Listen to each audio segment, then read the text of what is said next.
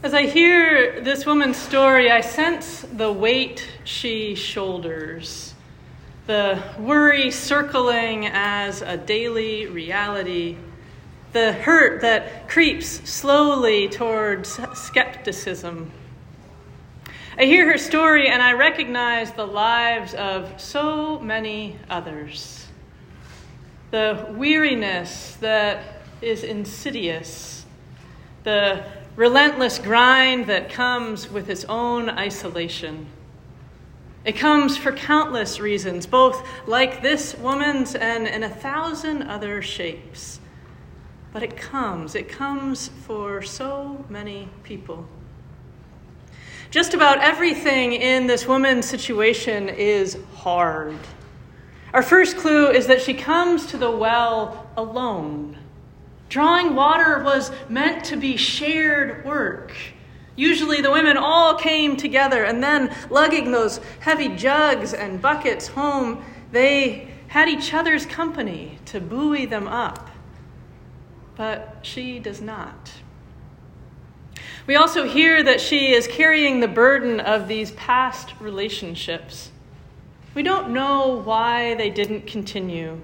We don't know if she bears the pain of being widowed again and again, or if it was something else.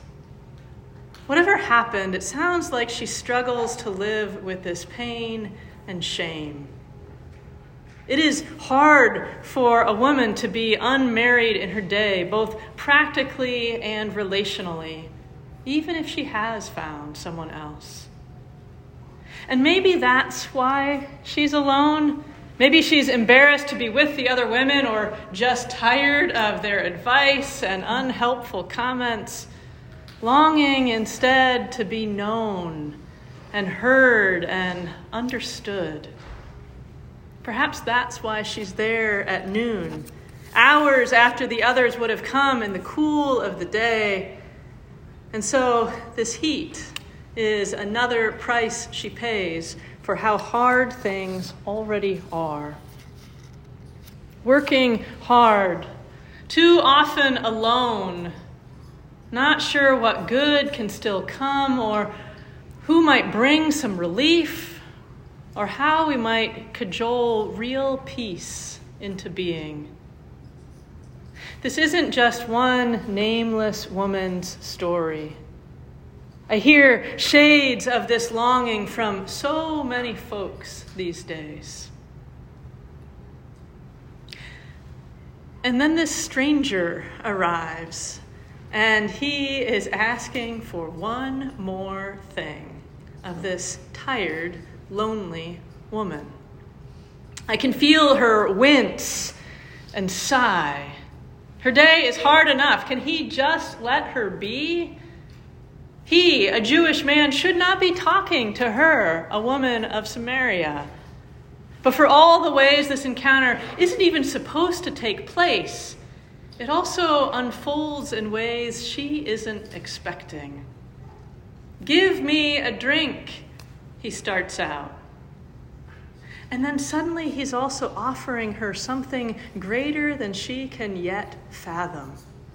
He's teaching her things, diving into the great mystery, and he's also listening deeply, leaving room for her truth. It is an exchange. There is tender reciprocity. Jesus is inviting her into a new way of being together. There are many things. There are many things of beauty this passage offers us. There is the resounding refusal to accept the divisions that have been thrust upon us, as Jesus shocks even his disciples by engaging like this with a Samaritan woman. There is her discovery of who he is, the Messiah, the one who fully knows her and still remains close.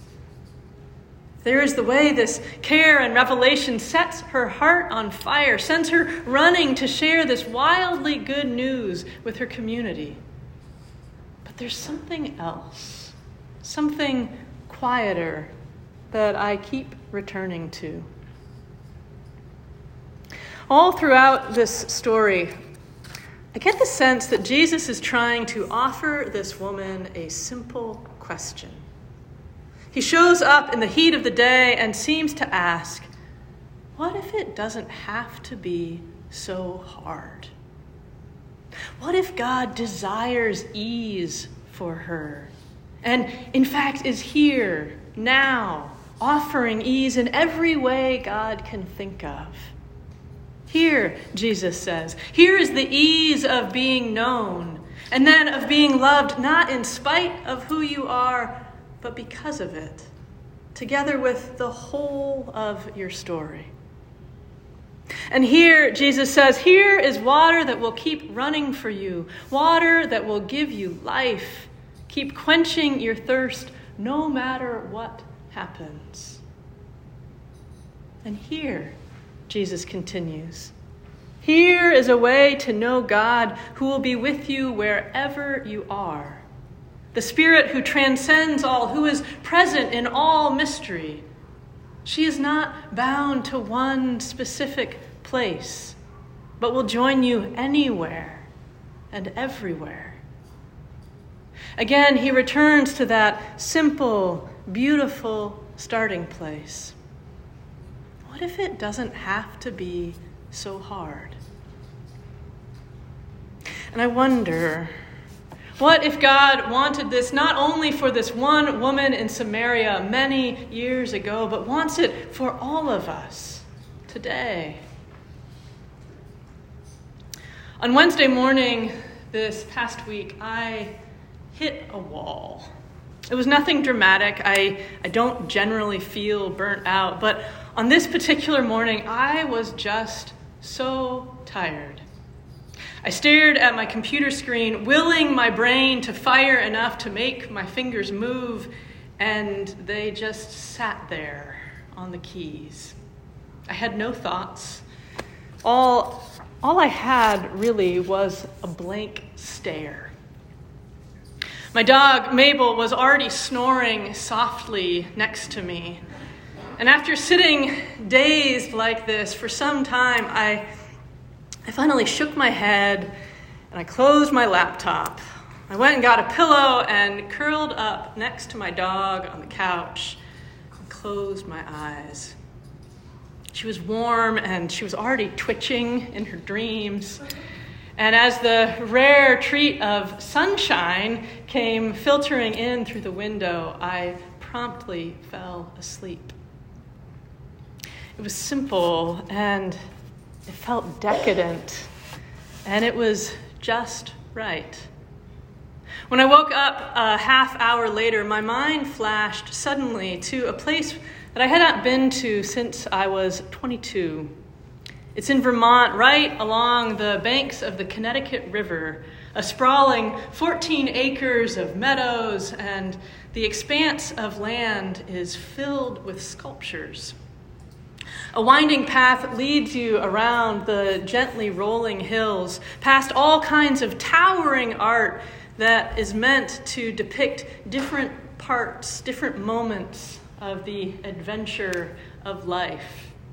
There are sculptures representing what is really good about many of our lives and also what is difficult or painful, what asks a lot of us. The artists engage the whole sweep of it.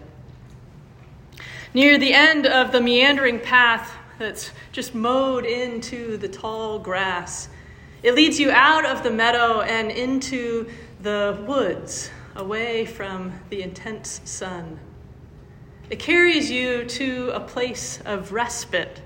That's what the small wooden sign says. It tells you what's supposed to happen there. Respite. There is a weathered hammock swinging in the shade. There's nothing extra there.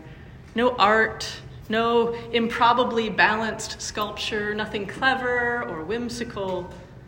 There's just an old hammock and a stream burbling nearby.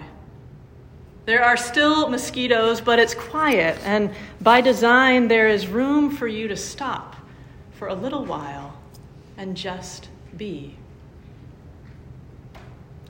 what if it doesn't have to be so hard? The question must have seemed absurd to that woman at the well, maybe even like Jesus was mocking her. This is the shape of her life. She works hard, she sweats under the noonday sun, while she shoulders the weight of this water alone, day after day. How can he offer something different, something freeing, something fully alive? And how impossible it can seem to so many today, that maybe it doesn't have to be so hard, that maybe God wants it another way, wants this kind of ease for all of us. But what if there's something that you can let go, put off, back out of, set down? What if God is offering respite here and now?